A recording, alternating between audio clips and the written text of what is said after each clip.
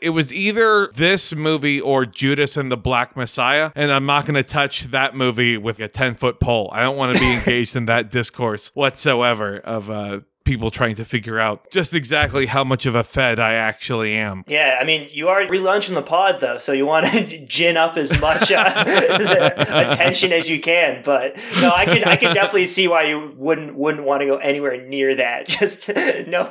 Yeah, I think, it's bad enough if you criticize Chromatica by Lady Gaga. I don't want to know what K-Hive will do to us if we decide to bring up that maybe Judas and the Black Messiah was neutered a little bit in its messaging for whatever reason. I don't know why. They wouldn't want to bring up certain aspects about what Hampton actually believed in. Who knows? Anyways, I really enjoyed watching that on HBO Max, part of the AT&T family. That's right. Nothing going wrong there whatsoever. Anyways, let's talk about Stardust. You've seen stories of magical worlds, wicked witches,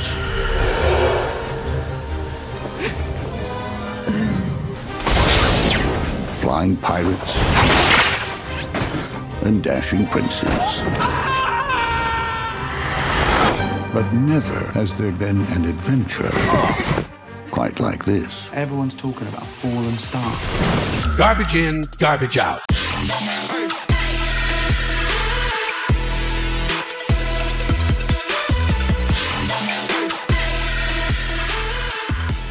Hey everyone, welcome to Garbage In, Garbage Out. First time in a long time, so man, what a hiatus. Devin isn't joining me this week. Instead, I have an all-new co-host, also going to be trying to fill the same emotional void that exists in the podcast, so we'll see how that dynamic works. It's Grift from Grift Shop. How's it going? Hey, good. It's great to be here. I remember I guested on this show like almost a year ago now. Yeah. We did the platform episode. Oh, man. Yeah, that was great. Like, what was that, like late March, early April of 2020? Yeah. Like, it feels like that was like early quarantine days. Like it simultaneously feels like a completely other age, but also like not that long ago at all. Oh, for sure. I mean, I am willing to bet there's probably like so once this quarantine is over, what are you going to do for Cinco de Mayo once this settles down? But as anyone who's checking this out in the title should see, our main thing that we're going to be talking about is the 2007 film Stardust, which is a classic fairy tale setup with kind of like a modern mindset and some kind of adventure elements thrown in. It's a pretty fun little movie altogether. But since we have someone who is, I used to view myself as terminally online, but Grift and that whole side of Twitter, man, I mean, it's not only never logging off, but like your alt's never logging off either. That's a level of commendable, I have to say, for everyone there. So I'm really excited to talk about the other things and elements that have come out circulating surrounding both this movie, but then also the events surrounding it, because we're all kinds of beaten up right now, just ever since hearing the news, of course, about Daft Punk breaking up. That's just really unfortunate to see. Everyone's like weird older brother or older cousin who would get you a little too high and then put on the Daft Punk movie and talk about how it's so good. Yeah, just fond memories through and through. Yeah, I just want to see what crazy conspiracies come out of that image that they put out to announce that they're no longer together. It was like the hands making the diamond. It was like trying to lean into the Illuminati, whatever, like Masonic imagery that maybe they're trying to bring it back to those old school conspiracy theories, given how things have gone these days. But yeah, they're about to be killed. That's what we're thinking. Then Daft and Punk, or whatever their actual names are going to get replaced by body doubles, and then they're going to go on tour. That's what's happening here. Yeah, what if they are Q? Oh, now that's something that we could get onto here. That would, I think, be like a happy medium, because like that would satisfy a bunch of blue lib Dems who are hoping that Q is a foreign agent and then a whole bunch of just radical right wingers who say, well, Q is connected into the celebrity world, but isn't really a part of it. Daft Punk fits both of those types just a little too well for them. Nothing better than them coming from a country with no known history of sexual deviancy whatsoever. France, lovely place, from what I heard. Yeah, just the land of completely normal sexual appetites.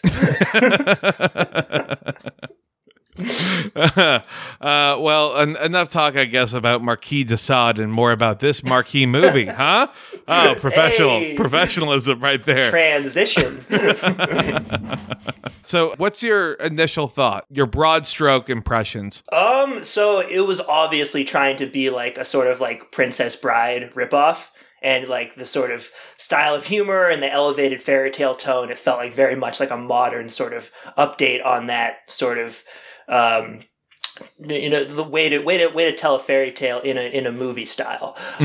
But like, so, and yeah, it just like, I think we were talking about this before we started recording a little bit, but it just felt like the sort of type of movie they don't really make anymore, because it had a decent budget, but it wasn't based off of any huge property that they could cash in on as far as like the marketing tie-ins and name recognition or whatever. Because like nowadays, if you're going to throw any sort of money like this, I think the budget was around like 75 million or a little higher than that. Yeah, that like, sounds about right. In 2007, that's pretty decent money for a movie. And like, it definitely did come out in this time of the sort of like mid-aughts where they were throwing a lot of money at these fantasy movies, trying to like recreate Harry Potter and stuff. It was in that era where like every youth book like that had any sort of like purchase within the mind of a young person who might go see it was like just getting greenlit. Just looking at you, Chronicles of Narnia all the way through. Golden Compass. the Golden Compass movie. Yeah, a lot of dubious adaptations slipped in there. The fucking Percy Jackson movie, remember that? Oh no! Oh, that was bad. But I mean, overall, pretty enjoyable movie with some really like interesting little bits. I'm sure we'll get into some little turns by certain stars that you wouldn't expect that are sort of just really hidden gems. We'll go through the cast kind of as we run through the plot here, but major props to the casting director, because there are a bunch of big namers that were right there before they got big, and just applause all the way through, because I think the biggest name at this time were like the two secondary characters, probably, of course, with Robert De Niro and Michelle Pfeiffer, but really rolled the dice on some relative unknowns kind of being your core cast. So major applause to them on that. There was one vlogger who I found, because surprisingly on the internet, Stardust, which is a movie that's oftentimes overlooked, doesn't have like a whole lot of like heated debate or emotions online. People aren't overly fanatical about this, but there's one person I found who talked about how poorly this movie had aged.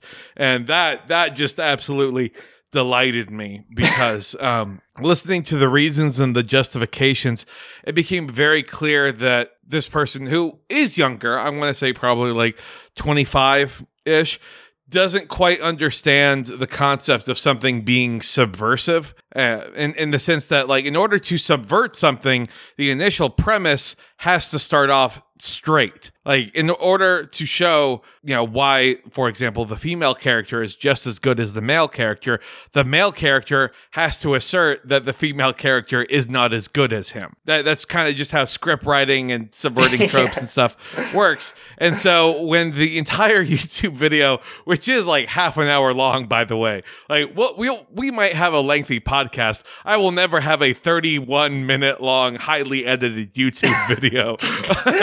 How much time did they spend producing that for half an hour of YouTube on this movie? My God, what are you doing with your time? Too much is the long and short of it. So all of these examples given of like, look at the violence in this movie. Look at how it's reporting these elements here of toxic masculinity. Look at how our main character treats this woman like trash. crash, which again, since we'll be talking about the plot shortly, it revolves around a star, okay, not a woman. So let's go ahead and just review real quick what in general critics kind of think about it versus audiences, because on average this movie got favorable reviews, probably like, it's 6.5 out of 10, and audiences gave it like a 7.5 or an 8 out of 10. So in other words, like everyone kind of likes it. Critics thought it was okay. Audiences thought it was pretty good. There's not a giant disparity here. This isn't Zack Snyder's Justice League, for example, whenever that comes out, and it'll have an 85 to 90% audience approval rating and just a truly abysmal critic score is what I'm guessing. I don't know. What do you think, Grift? Yeah, it's, this is just the classic, like 3-star Yelp review type movie, which yeah. like you were talking about, like nobody has really strong opinions. Like nobody is ever going to leave a 3-star Yelp review. It's either all like 1, like I'm going to fucking burn this establishment to the ground, or 5, this is the greatest movie ever all time. I'm going to make my IMDb list of of these 10.0 movies. But yeah, this I can see why it's sort of gotten forgotten a bit, despite the sort of unique elements that you were talking about, like with the cast and with the sort of star turns and the little bits. It's funny that there was a video that someone was trying to cancel the movie for not holding up as far as like wokeness or whatever. Because I mean, for a film that came out in 2007, I honestly found it like pretty progressive and, like you said, like subversive in the way it played with those tropes in some really interesting ways. So it's just it's just so funny that of course some like Gen Z like YouTube person was like, this is why this is problematic and this is why this matters. Yeah, to give people a frame of reference, this is the same year that like the first Transformers movie came out and that 300 came out. Okay, like the politics of this movie is at least like 5 years more developed than that those other blockbusters at the time. So it's like easily this could have come out during the Obama administration, although there's like, it's very like PG-13 horny. Certainly. Yeah. Like in the like rating, like the MPAA reasons they gave for the rating, they described it as risque humor, which is like the perfect way to describe that.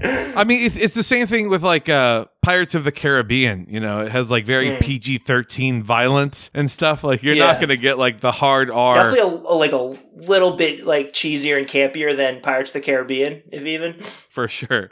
Yeah. So I guess, let's go ahead and just kind of talk about the plot, because as the movie opens right off the bat here, you have Ian McKellen, Magneto himself, Gandalf himself, narrating this thing, and I was like, oh boy, this is great, because he's like the British Morgan Freeman. Like he's the person you go to when you need something narrated in a fairy tale. Like, sure, why not? He's available. Instant gravitas. Yeah. Yeah. He broke up his photo shoot with Patrick Stewart in order to try and make it for this recording session for the movie. So good for them. But our movie opens on the town of Wall, which is in England, right? It was England and not Scotland. Yeah, it was a town in England called Wall. Because there was a wall there. It's a little right on the nose. Yeah. I guess it's no different than like what we do here in the States, where you would just call it like Walton or something. Yeah, literally Wall Street. Oh God. I wonder if the town of Wall is doing okay now in the 21st century, or if a whole bunch of GameStop bros have invaded and taken it over. Only time will tell. There is 2 different almost universes then. Like this is like a hidden kingdom, but it's also like a different world, because there's a hole in the wall that acts kind of like a portal between places. Yeah, and it's funny because the wall itself is not very high. Like I think my first note was like, why would they just go through this little gap that's guarded by this like gatekeeper guy who, as you see later, he's pretty skilled with his weapon of choice. So like and the wall only looked like to be like 5 feet high or something. So I was just like, why would you not just climb over it at any other spot that doesn't have a hole in it? Like maybe it has like magical defenses or something. I think that was supposed to be the implied thing, but it was just sort of like, it was sort of incongruous just how short this wall was. I mean, I almost put it into like a reason I enjoy this movie, because it's like, why would we build a tall wall? What you need to know is that there's a wall. So here's a wall. It works for the purposes of our story. Like, it could be any height, and then like you would just say, well, like, get a bigger ladder. So in that case, then we got this broken down wall set that we're using for, I don't know, a Downton Abbey prequel or something. So let's go ahead and make it happen.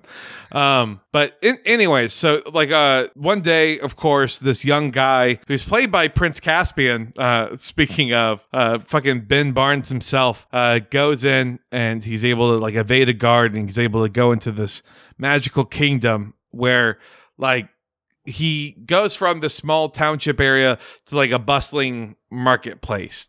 I don't know, a festival was happening or what. I was getting like almost like a Mardi Gras vibe to it, the party that they were going to. And maybe it's just because I've missed the past 2 Mardi Gras because of this pandemic. But again, feeling nostalgic, just like, to be around people in a drunken establishment place and to possibly be dying of scurvy. This seems fantastic. What a time to be alive. So anyway, this guy meets a enslaved princess, and because it's a fairy tale, you go by fairy tale logic. Enslaved princess, of course, then wants to fuck the earthling stranger. Just like right in her like gypsy wagon there. Oh yeah, like, yeah. Just shut that door. Just get it on right in the middle of the town. No one's gonna know. It's like it was like the fucking like gypsy bang bus or something. Yeah, exactly. Like, yeah. I want you to do it while this guy watches. That's actually what this wagon is for, you see. It's all exhibitionism. Yeah. So yeah, the princess gives him like a glass flower that will come in later. And she's like, yeah, and then he leaves, right? So again, fairy tale logic, 9 months later, knock at the door. What do you know? It's a baby. Well, like, what are the father's rights on that? Like, it's just sort of, it gets dropped off. It gets all pawned on him. Like, this is how online, like, men's rights movements start. I can see that. At least in this world, it's still, you go by the fairy tale rules. So anytime people have sex, it leads to pregnancy.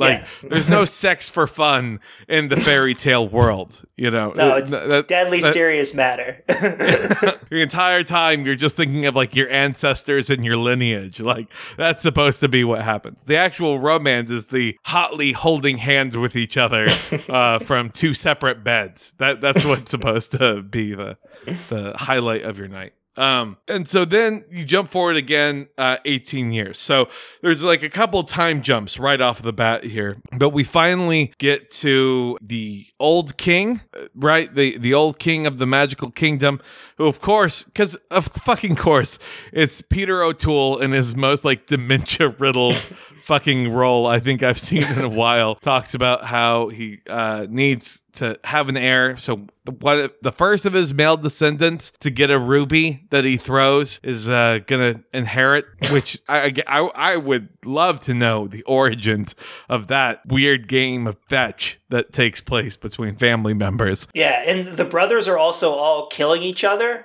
Like he was like, you're the 4 that have survived. There were 10 of you, but you're the 4 that are left. It's just like it's so absurd and over the top. And sort of, but also, you know, that's some political realism right there. All these contenders for the throne just backstabbing each other. It was a Game of Thrones before Game of Thrones, a little bit, little black pill there. I am excited. I can just now imagine the king leaning in and just be like, Septus, you exhibit real girl boss energy.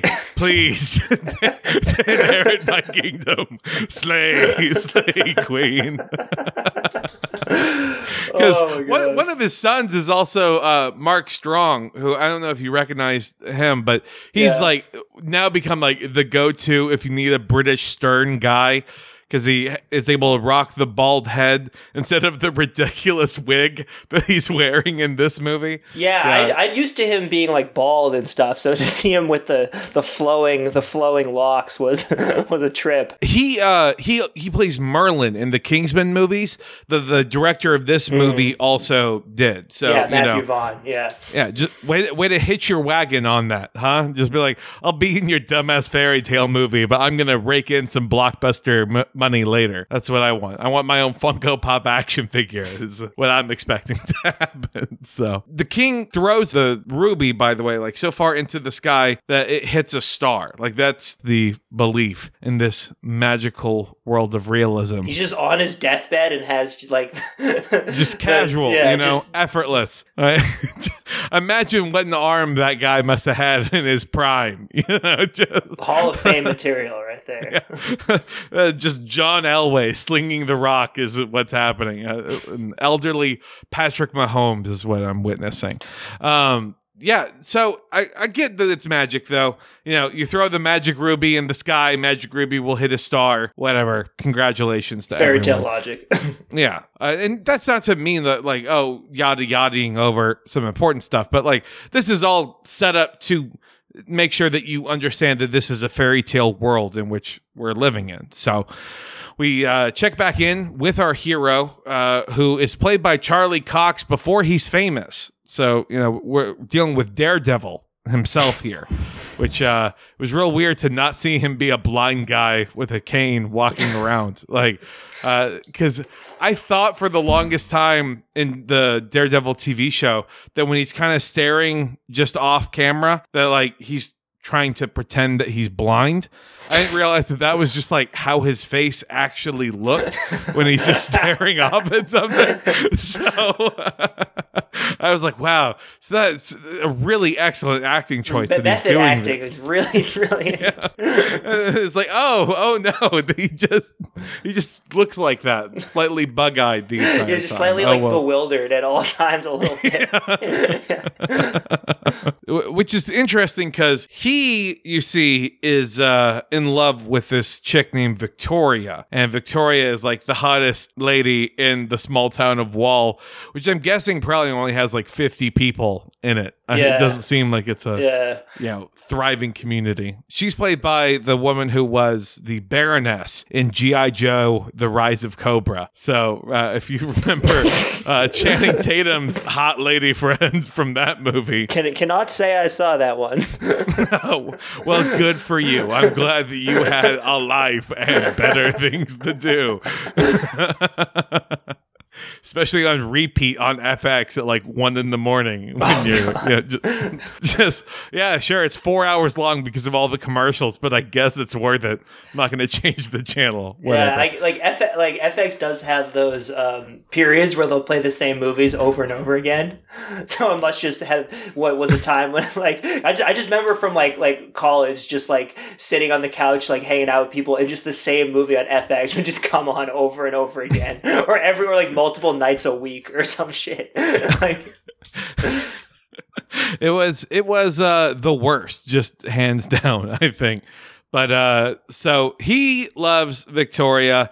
Victoria, though, loves Humphrey, who's played by Henry Cavill in just, a blonde-ass wig, blonde-ass mustache. I did not realize that was him at first. It was pretty unrecognizable. It's also, I think, like most importantly, like before he got Superman swole, which was then way before he got like The Witcher jacked, which is what he's done. Thank you, Zack Snyder, for starting him down that path. It all comes back to him. Zack Snyder introduced Henry Cavill to protein powder, and now he won't stop talking about how you can't trust women in the Me Too era.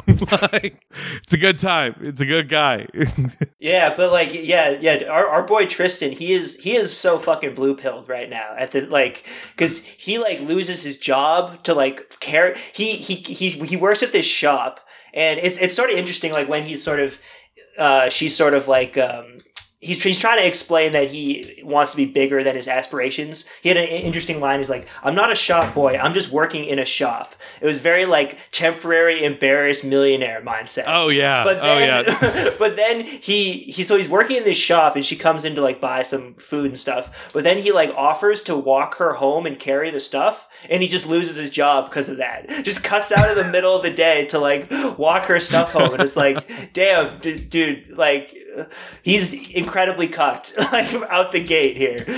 He is like a walking stereotype. Like he would become memeified in the 21st century is what it is. Like there would be a picture of him somewhere on a message board that would go just crazy. Because man, what a poor guy. But it's okay though, because he talks to his dad about like his absolute just shithead of a day, and his dad's like, well, it's time I finally told you something. Your mom is from beyond the wall. Yeah, there's this whole thing. It goes over there. She left this candle for you. It's called a Babylon candle. It'll transport you to like wherever you're thinking of, I guess. Yeah, I mean that's basically how it works. And so it's like, of course, Tristan does this absolute bullshit, which is, again, some of the most cuck shit in the world. It'd be like, oh, well, let me try and figure out what's going on there. Yeah, it's the Chad Humphrey versus the virgin Tristan. Oh, I guess that's the other thing too, is that like Tristan witnesses the star falling and then says to his local love, like, hey, if I get that for you, will you please not fuck Humphrey? And yeah, because she's like Humphrey. Yeah, like Humphrey's going one town over to get me a ring because he wants to marry me, but I'll go get this star for you. And it's just like, yeah. Like, again, he is so blue pilled. It is ridiculous. I need to make sure we were reading, kind of the same vibes here. There wasn't a chance in hell that Tristan was gonna fuck Victoria, right? No, absolutely not. Like he was straight up in the friend zone. Like she was just toying with him. She was after the Chad guy for sure. He had no shot. Which, I mean, objectively, she should be. Like, I don't know too much about Humphrey, but if Humphrey's not the type to ditch everything so he can carry a basket of groceries home for a girl, like, good for Humphrey. I hope you're doing well there, buddy. So Tristan lights the candle. He flies off into the magical land, but he's intercepted and he lands in a giant crater where the star had fallen. And wouldn't you know it, the star is a lady. The star's name is Yvain. You have Claire Danes in the role. So Carrie Matheson from Homeland is the fucking star. Yeah. So congratulations. It's funny how she's like, she starts like glowing over the course of the movie. I think it's explained that she's just gonna like glow more and more because you can't hide that she's a star. But yeah, Claire Danes cannot help but play glowies. I just, it was strange because when I was watching it, my partner, Devin, was just asking, like, so, like, where do I know her from? And it's like, I honestly don't know because I know her mostly from Homeland, and that's it. I've never, watched an episode of Homeland and thought, you know what I could do for right now? Some more Claire Danes work. Like, this is enough. Like, I'll take, I mean, those first couple seasons of Homeland were pretty good, but. Oh, yeah. No, I mean, I think that's also, I might need to rewatch that in a non-super lib mindset because I'm pretty sure I'm about to get some like Zero Dark 30 kind of vibes from that shit. For sure. Yeah. Yeah, so this role went to her. She beat out Anne Hathaway, Scarlett Johansson, Sarah Michelle Gellar, and Jessica Alba for this role, which is, good. Now, did she beat them out, or did the other actresses turn it down, or was she just willing to do it for like next to nothing? I have no idea. Like who knows? Like with the real Hollywood. Was this a Harvey Weinstein situation? We will never know. Yeah, exactly. How did she get the role? What did she do?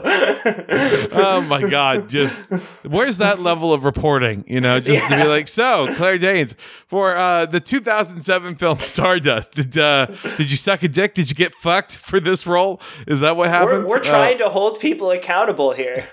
Yeah, exactly. How much would it suck, by the way, if it was like Claire Danes was like, yeah, no, like I had to give him a hand job and it was awful, just the worst thing in the world.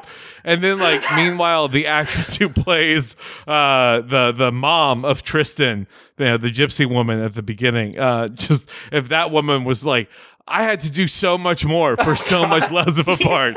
What the fuck is this? This is ridiculous. The exchange rates are not the same. Yeah. Like, I get it. All trauma is trauma and it's bad. But, like, why was yours less? I don't understand what happened. And, like, speaking of the mom character, there's some, like, weird Oedipal shit going on. Because he, like, at first thinks that the star is his mom. And he's, like, he gets transported there and is going so fast that he knocks her down, and it does like the classic like guy falls on top of girl and it's awkward, but then he's like, mom?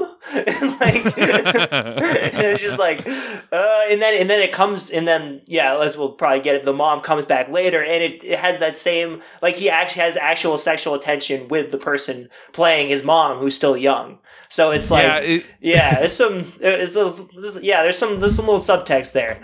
I mean, and based on the fact that like his bloodline, I mean, like if they're all killing each other, they all might be fucking each other. Like it's not entirely out of the question to imply that a little bit too. When like, in Stormhold, do as the Stormholdians do. Kill your brother, fuck your cousin. There we go. It's the Stormhold way. Yeah. God damn it! They're I don't know, their newsletter, whatever the fuck you would want to call it, is just the Daily Stormholt, but it's just talking about the crime statistics over in the little Stormholt region. I thought you were gonna say it's called the Daily Stormer. Oh no. The storm is coming to Stormholt. That's right. Just cue propaganda everywhere. So our hero guy, Tristan, he now realizes that the star is, in fact, a woman. So he does what any white guy in that time did when they encountered the exotic culture, chained it up and tried to bring it back as a trophy. Checks out. True tradition there, and I appreciated that level of realism. It helped ground me for the rest of the film, because we're then introduced to another party or group of people, and that's three ancient witches who have decided that they are going to eat the hearts of stars because they know stars are people, and that hasn't changed their worldview entirely of how they think things operate. But they decide to eat the hearts of stars so that way then they can basically live forever. For normal people, it would be living forever. But I think for witches, it just kind of expands their youth because all of the magic comes like at a physical price for them. Okay. Which, that's like the whole motivation for her for the witches to try to get the star. It felt a little like sort of like very like sort of like retrograde fantasy, like, oh, the evil witch just wants to get the magic thing to become young again because of toxic feminine vanity or whatever like implied motivation there was there. But it really is like, who are you trying to impress right now, huh, Michelle Gellar? Yeah, your sisters. That's it. Like she's literally trying to impress her sisters because when she turns young again to try to go to find it and to like to I guess like blend in or whatever to go forth to find the star, she becomes young, and then she strips and then shows off her like body to her sisters. So it's like you're trying to get this like youthful like body so you can show off to your other sisters. So it's like don't know what's going on there. The second incest reference point that you could have here. I don't know necessarily like how to best phrase the next part here, because now you morph into the witches are on a quest for the star. The princes are on a quest for the ruby that is the thing that hit the star that then now the star wears around her neck. So they're also indirectly then after the star. And then Tristan is taking the star to go see Victoria because, he's decided, like, why else? Of course the star is a real person, but whatever, it doesn't matter. I just met what is the equivalent of an alien, and I still am trying to get my dick wet. It all tracks. True to form. Classic fairy tale magic here. So the star, Yvain, then becomes tired, and Tristan then chains her up to a tree and promises free food.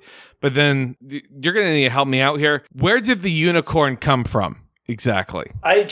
In my notes, I have just universes, like unicorn versus goat. Like just that there was at one point I think initially the unicorn comes out of the woods and finds her. Okay. I don't know if it was said where it actually came from, but at one point, like the unicorn charges a goat and like hits and like and just like headbutts it. And this is like one of the funniest bits of the movie, where just like the goat just flies across the room. Like, I may be jumping ahead a bit, but like I couldn't help but bring this scene up just because like the way this goat, like, I guess it dies on impact and then it just falls to the ground, and the way this like lifeless goat carcass just like crashes to the ground was just this really small moment of like just of physical humor that really got me. It's something that people don't think about, just how violent a horse with a giant spike in its head would be. And what it would do if it charged like full speed at a goat, like inside of a farmhouse. Just eviscerates it is unfortunately what happens. So the star then wanders to this inn that one of the witches has constructed, this witch being Michelle Pfeiffer's character, has made as a trap, which, you know, like that seems like a pretty useful spell potion. I don't know like what exactly it is, but you know, how many Twitter leftists do you think we know that would abuse this to build out like a commune overnight somewhere, just like in the middle of nowhere? Oh my god! Like, I can't even imagine some of the sick shit that would result from that. Oh no doubt sick shit would happen. I'm just saying there are dozens of people that I think we're mutuals with. That's a given. What? No, that sounds great. We'll go. It'll be fantastic. What do you mean there's no Wi-Fi? Oh my god, I'm so bored. Hold on. Let me. Everyone's just like reflexively pulls out their phones all the time, but just there's no Wi-Fi to connect to, so it's just like a reflex. Like, oh shit! A lot of people checking the time right now, huh? Strange, weird with that going on. I'm not sure how group chats would work. Would that just be everyone getting into the tavern at the same time and then trying to have a good time all together? Yeah, you know, hanging out in person, the original group chat.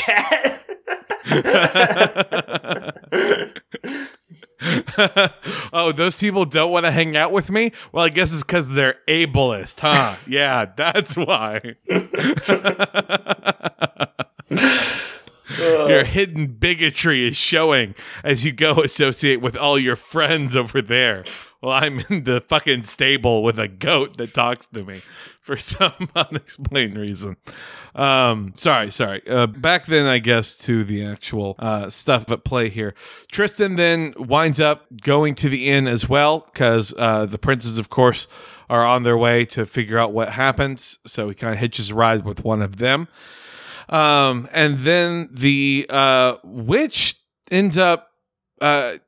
I don't know, there's a confrontation that takes place between the witch and then the first prince, Primus, who Primus is talking about, you know, what he wants it for, and he's talking about like, oh, well, you know, my dad, what a guy, which is just a weird thing to start like talking to someone about. It's that like, Joe Biden shit. Like, come on, man. Like my dad knew how to use a stone. Like, see, I actually got like more Hunter Biden energy from this prince in particular. You know, yeah, like, he would definitely try and fuck in that bizarre copper bathtub if he thought. Oh, absolutely, yeah.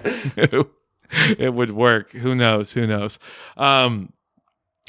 the witch, of course, kills one of the princes, and then I don't know if you noticed, but like when they bleed blue. Yeah, great. I they never like referenced it specifically, but it was just this little visual gag that kept showing up. Like the literal blue bloods. Yeah, it was great. I thought this is wonderful, and it probably also helped out like with the censors at the time, because it's not actual blood, it's not red blood, it's all blue. You show someone getting his throat slashed open, but as long as he bleeds blue, it's fine, I guess. Yeah, that'll get it past the church ladies who do the rating for the MPAA. So Tristan and the Star are able to escape because they use the last bit of the Babylon candle, and they both think of home. So Tristan, of course, thinks of his home in Wall, and then the Star thinks of her home in the fucking sky. So they land on a cloud platform. Because it's a fairy tale movie. This was a moment where I was just like, that's right, fuck me for trying to take this movie seriously. Thank you. I needed that. A real good heat check moment for me. They are captured by pirates, led by their leader, Captain Shakespeare, which is portrayed by Robert De Niro in a generational performance. Oh, yeah. I think. Oh, my God. Just like I think you said, like to just first of all to see him not sleepwalking through a role. Like I think he's done a little more stuff like recently, like The Irishman or whatever, like stuff that's actually back to making real movies. But there was a time in like the mid-aughts where just everything he was in, you could tell he was just there to fucking collect a paycheck and get out as soon as possible. Just give his what am I doing? Yeah. But Meet the Fockers 3. Oh great. Okay. Yeah, thanks. Or Bad Grandpa with Zac Efron. Fucking whatever, dude. Okay, fine. But yeah, this role is the complete opposite because he just fucking sends it.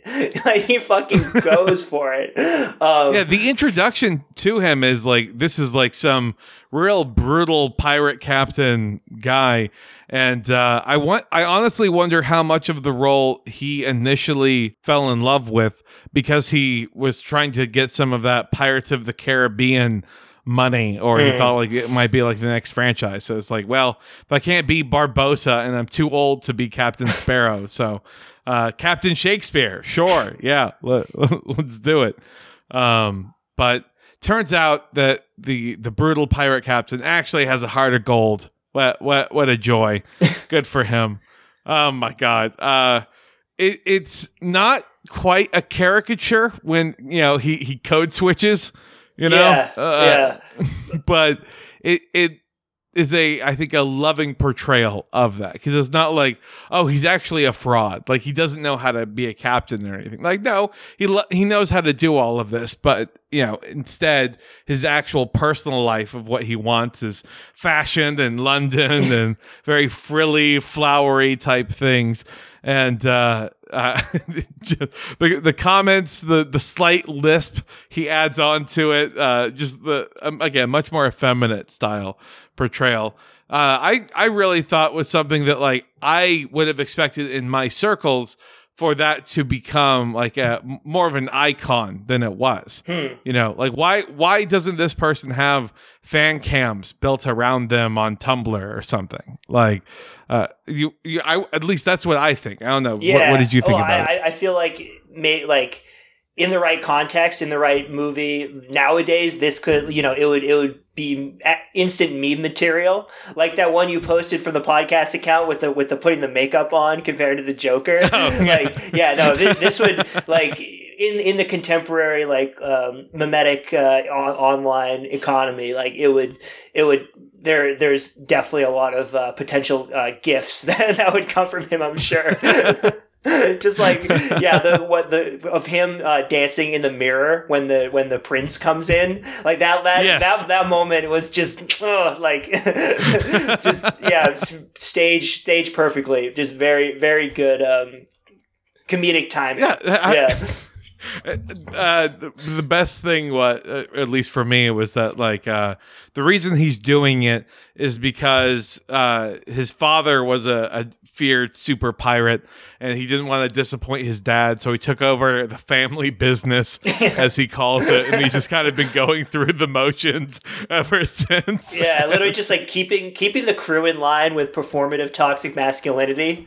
Like when Tristan and Yvain come in, he pretends he's going to take her into his cabin to rape her. Literally, the implication is like, I'm going to go rape her now. But then it's like, no, but then he pretends to throw Tristan overboard, and then they just show up in his cabin, and then he code switches and is the effeminate, friendly captain that you were talking about. But it was just kind of funny how like overt the implication was.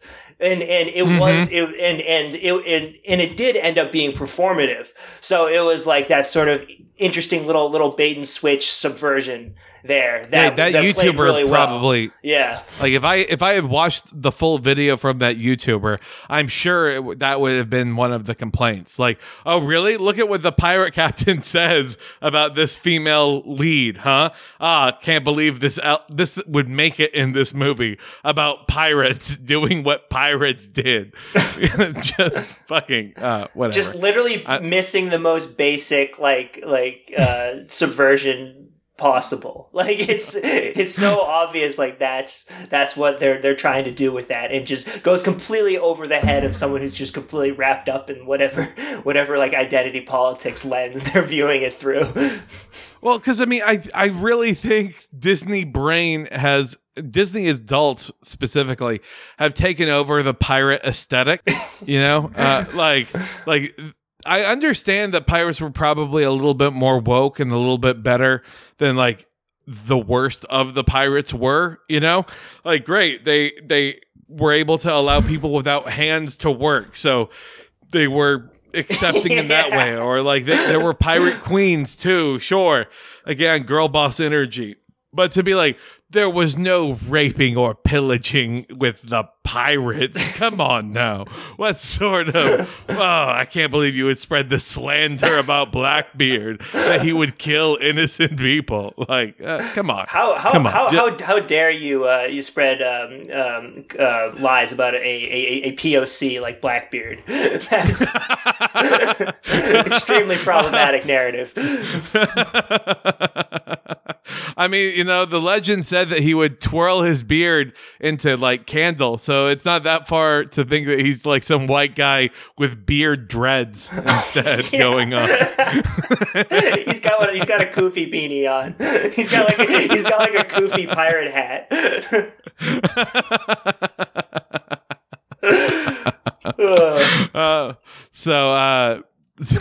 Well, in terms of the plot, then, so like over the course of I guess a week, because he says that he'll drop them off, but you know he needs to run other errands at the same time, so deal with it, because he harvests lightning. That's like his profession of what he does, where he smuggles lightning, which you know, I mean, like, I'm not sure fully how electricity works, and I'm, you know, of course in Texas where we don't seem to get electricity as often as we should, but this seemed like just an interesting economy and bit of world building, because they don't explain really what it's for or what it does, and I just appreciated that, because that would have been like another 10-minute venture into like pointless world building for world building's sake. Yeah, it's the world is like you said, they don't explain any of it, and it's like an interesting sort of like, it's pretty unique mishmash of it's got some fantasy, it's got some sci-fi, it's got some steampunky elements with the flying pirate ship and stuff. Oh yeah, steampunk for days. Yeah, and the dress is sort of all over the place. Like you have the sort of medieval aesthetic with the swords and everything, but also like a lot of the guys are wearing like tri-corner caps.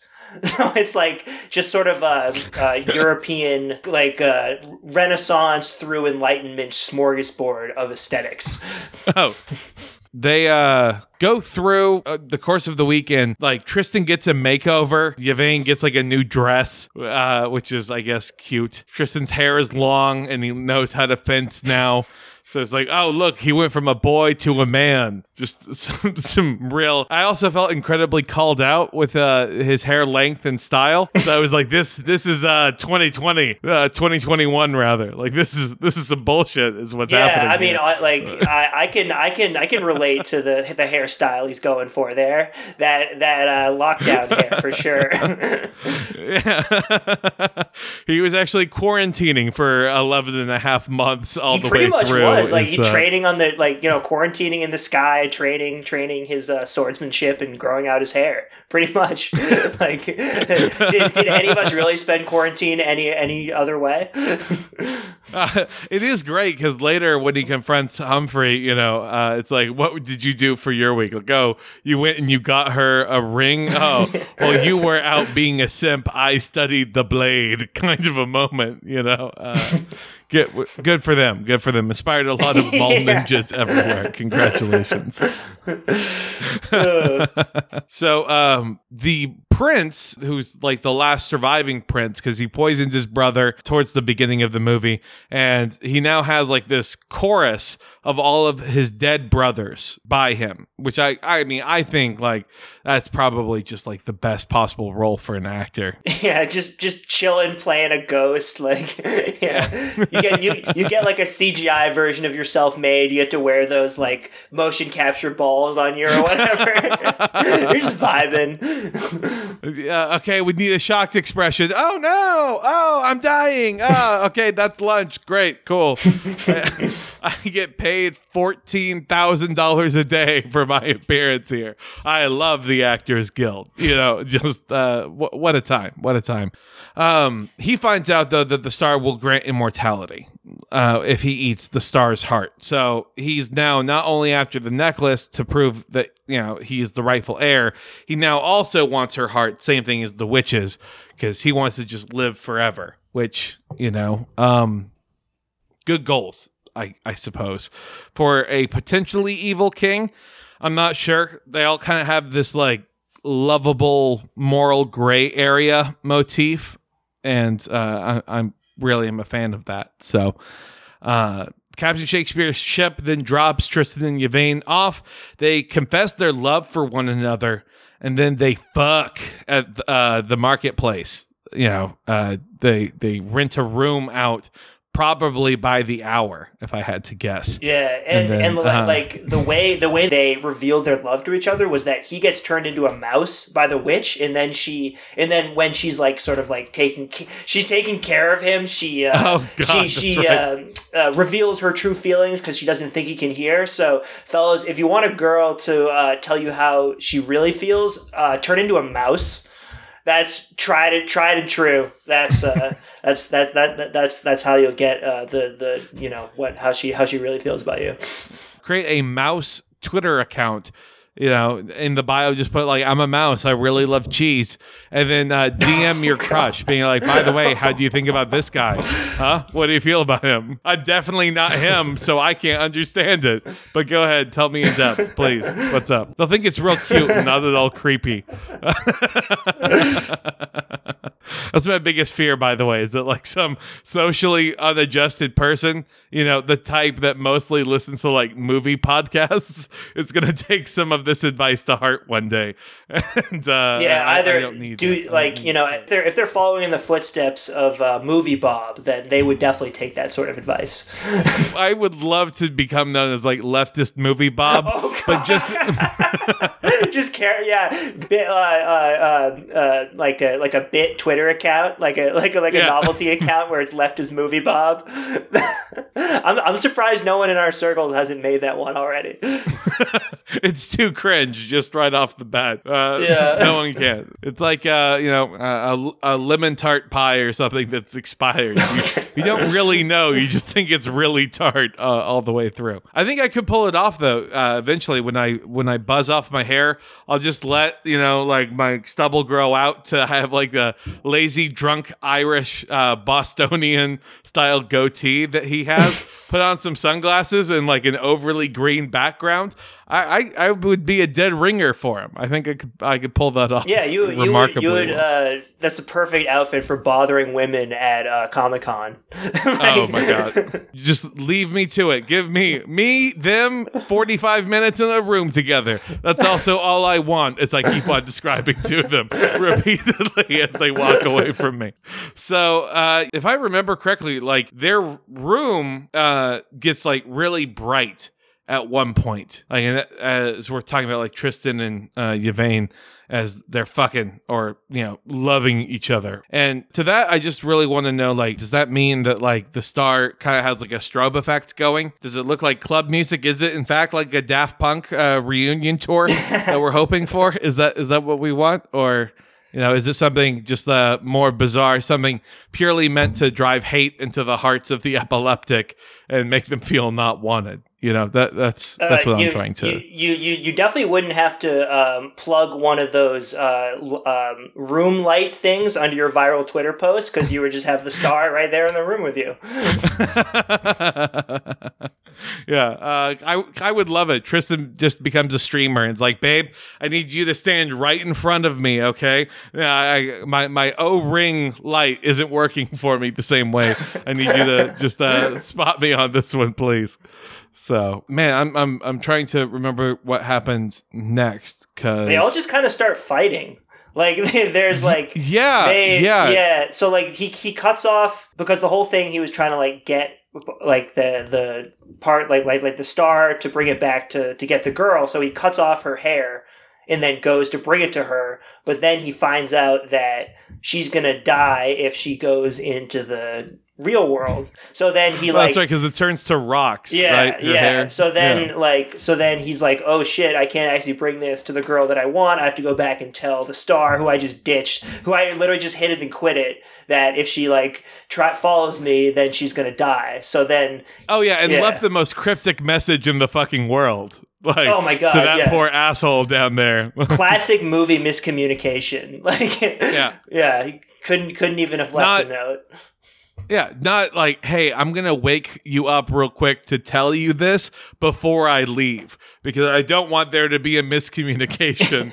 So he goes and he's trying to get back to Yvain. She, though, thinks that she's been abandoned, rightfully so, because, again, cryptic fucking message. And she decides to walk towards the wall, which is like a weird thing to be like, well, I'll just meet him at the wall. I don't know why she would walk towards the wall, though, if she thinks that she's been abandoned. It's that fairy tale logic again. It's not to be questioned. We can't, because ultimately then you get all four parties colliding into the one spot on the wall. You have the witches, you have the prince, you have Yvain, you have Tristan, you have Tristan's mom, and then the side witch, the B plot story that ultimately doesn't really go anywhere, but it's important, I guess. Sure, why not? So the witches kidnap Yvain, and then they take her to the witch's manor, which I think the witch's manor is made like in the crater, right? Of where the last star was. Yeah, it looked like it was like a hollowed out thing, and very like Addams Family style mansion almost on the inside there. And so of course you get again into more fairy tale logic of Septimus and Tristan decide to unite forces together to try and kill the witch, at least for the time being.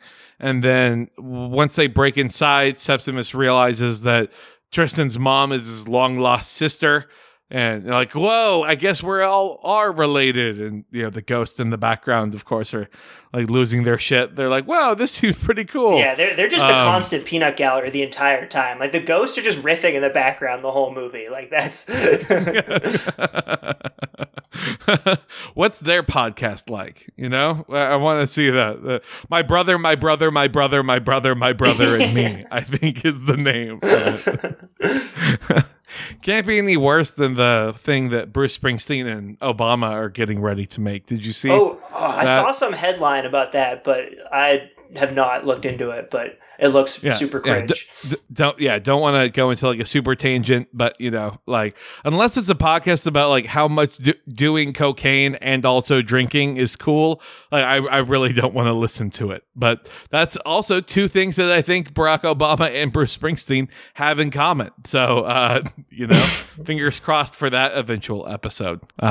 Would definitely be interested in seeing it. Anyways, so two of the witches get killed. However, the last one, Michelle Pfeiffer's character, who, like, as she's using magic, has gotten older and older and older to this point. You know, like she started looking very old, ate the heart, got super young, like a de-aged Michelle Pfeiffer.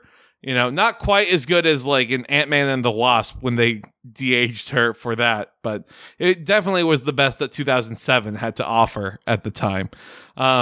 Made her all hot, and then they slowly again aged her up as she's using magic. So by this point, she's looking close to being on death's door, but she uses a voodoo doll of Mark Strong's Septimus, and then, you know, he dies. He drowns to death because you can drown a voodoo doll, which that's voodoo doll logic, I guess, right? Yeah, I mean, like my notes here, I was just sort of like in this big sort of fight they have inside the witch's castle or whatever. The different like powers they use, some of them are super underpowered and some of them are super overpowered. Like they like that zombie like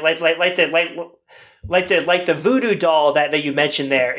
That was one of the most overpowered things that like you could have. Like they immediately brought it out, and then it's game over. Like you just start like breaking his legs, breaking his arms, and before like she like hit him with like the like force like it was some Star Wars shit. Like they were like throwing, they were like using the force type equivalent to throw giant like vases around, and like there was like a force lightning, and they were conjuring fire and stuff, but it was all like super ineffective. Like it wasn't having like it like wasn't hurting them at all. Like he got hit by a huge like flamethrower dose, and he was just like batting his clothes off like he'd just been singed a little bit. And then she just breaks out the voodoo doll, and he just starts like hovering in the air, and his limbs start like twitching, and he's immediately dead. That scene, I think, if it were made today, would become an anime sequence, I think, is what would end up happening. Oh, it was total, anime battle showdown. I do know that it's become something that Charlie Cox has had to deal with in later work, but I guess in one of the sequences where he had like a giant vase thrown at him, it ended up actually hitting him so hard that when it broke, it knocked him unconscious. Oh shit. And so he's developed like concussions, migraines and stuff ever since then, which, you know, like bad day for that production assistant who, you know, fired the base at Charlie Cox. My God. Yeah, I'm sure the insurance rates that the studio hired just flew through the roof. I hope it was on the last day of filming. So Yvain and Tristan, it looks like they're going to be trapped inside the witch's castle because, like, oh look, she's now like super OP. But then, in like a weird, almost superhero line, she's like, "Tristan, what do stars do?" Like they shine, and then like just like hug, and then the power of love emits a bright, burning white light that completely just obliterates any trace of the witch, which is man, what a role to have. The power of love did this. So I don't know. If this were a Disney movie, I guess Michelle Pfeiffer's character would get a prequel, like Cruella. You know? Holy shit, you're right. Yeah, because it was Maleficent. Like they like something in that vein, and then like Cruella is just the ridiculous. We're gonna plumb this concept for the umpteenth time, but it's actually like you know the subversion of making the evil witch as the main character. Like you could, if done right, like that could actually, like, you know, that could be a decent tale, but it's just the way that Disney's doing these live action like they're not remakes, but they're like they're using known properties, but just like making a character twisted or whatever. And like particularly when it's like the woman is like, oh my god, we have a twisted woman now, and it's just like it's like you're trying to be you're clearly like trying to do the whole girl boss thing, but it just ends up looking like not very empowering or whatever you're trying to go for. It just looks like just sort of, just like hollow and not really saying that much. Well, like media always has this problem constantly all the time with like their source material, because like these properties are more or less in the public domain, like Sherlock, for example. That's the reason we get so much Sherlock and also King Arthur and Robin Hood and all that kind of stuff, is that they're in the public domain. So like, did you hear about the Netflix TV show, The Irregulars? No. Where it's about a group of troubled street teens who are manipulated into solving crimes by the sinister Dr. Watson. Oh my god. So, like they're like, fuck it, we'll reskin anything. It's the fucking Riverdale-ification of the like American like movie and TV scene. We had a chance to mock Archie back into the nether realm, and we didn't, and now look at what's happened to us. It's unavoidable. Yeah. So then in kind of the wrap-up mode here, it's left to Tristan's mom to explain how the rights to heirship work, but essentially he's the last male heir, so congrats to him. He's now the king of the land. So Yvain will be his queen, and all these tropes that were subverted and deconstructed are then fulfilled again. It's the double twist. Now we can still get the happy ending. Now that like, fuck you for taking this movie seriously. Now here's your happy ending. Yeah, we get oh, great. Thank you. Like the completely conventional fairy tale ending. But then I love that little moment of like all the characters who are like all the people are cheering in the crowd when they're crowned. But then Robert De Niro's character just winks at Henry Cavill, and then like, oh yeah, he seems like he's with the girl that Tristan wanted at the beginning, but he was unable to get in comparison to Humphrey. But like Humphrey seemed into it, like he was digging what Robert De Niro was putting down there. He didn't seem too happy. He could have looked away. Yeah. He didn't want to. Yeah. So then in narration, we're told that like after 80 years of ruling, they use another Babylon candle to ascend into the sky where they live as stars, which, congratulations. I would have paid like $1,000 though if they had needle drop featuring I Always Feel Like Somebody's Watching Me roll as the credits rolled. Just that's what I wanted.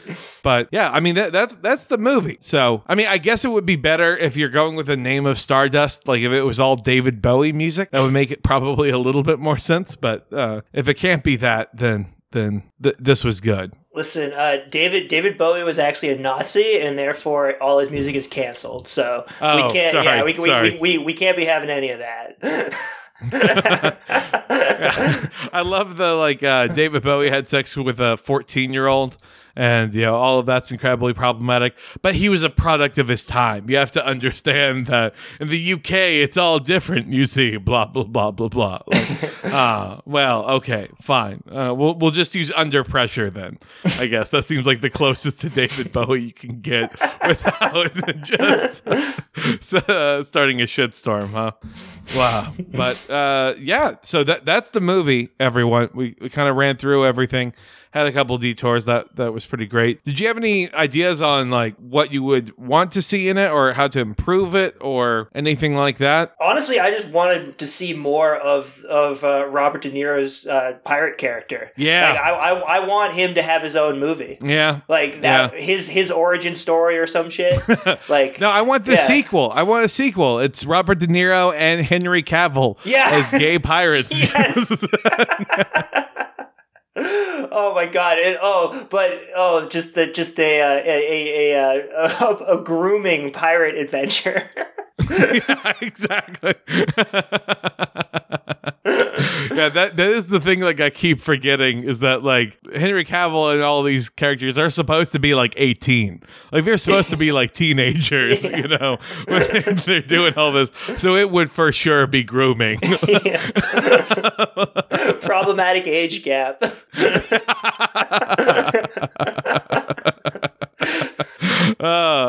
Man. Well, thank thank you so much again. I guess I don't need to thank you. You're the co-host now. I'm along glad for the you did ride. your job. Yeah. Now get back in the Griff shop. Exactly. We need merch, goddammit. Come on. But get to work on that new logo. It's coming along. It's coming along. Yeah, I mean, I feel bad because like the only big thing, at least in pop culture, that I don't think that's been bothering me that we haven't quite been able to touch on is throwing a reference into Joker Jesus. Oh, yeah. just popping up, at least on the day of this recording. Man, Joker Jesus has taken over all the airwaves, all the airspace. It's been a hell of a time, hell of a ride for us here. Want to know how I got these thorns?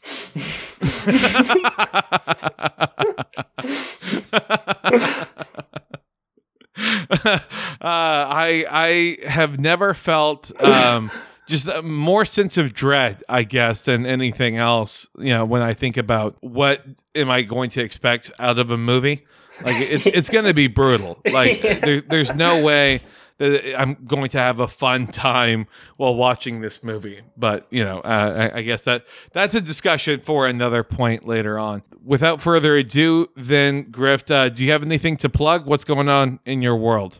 Just griff.shop. That's the website. You can check out merch there. Pick up something if you see anything you like. I've been doing this new concept where I have like a pop-up shop tab where I'll have new stuff that's available only for a little while. So I've been doing, I did a collab with that. I did a little collection for Rush Limbaugh's death that way. So I'm trying the model of limited availability runs of stuff, and it's been working out pretty well so far. So nice. Stay tuned for next installments in that. Yeah. Well, that should be great. For me, just find all my stuff in the show notes. So until next time, deuces. Peace.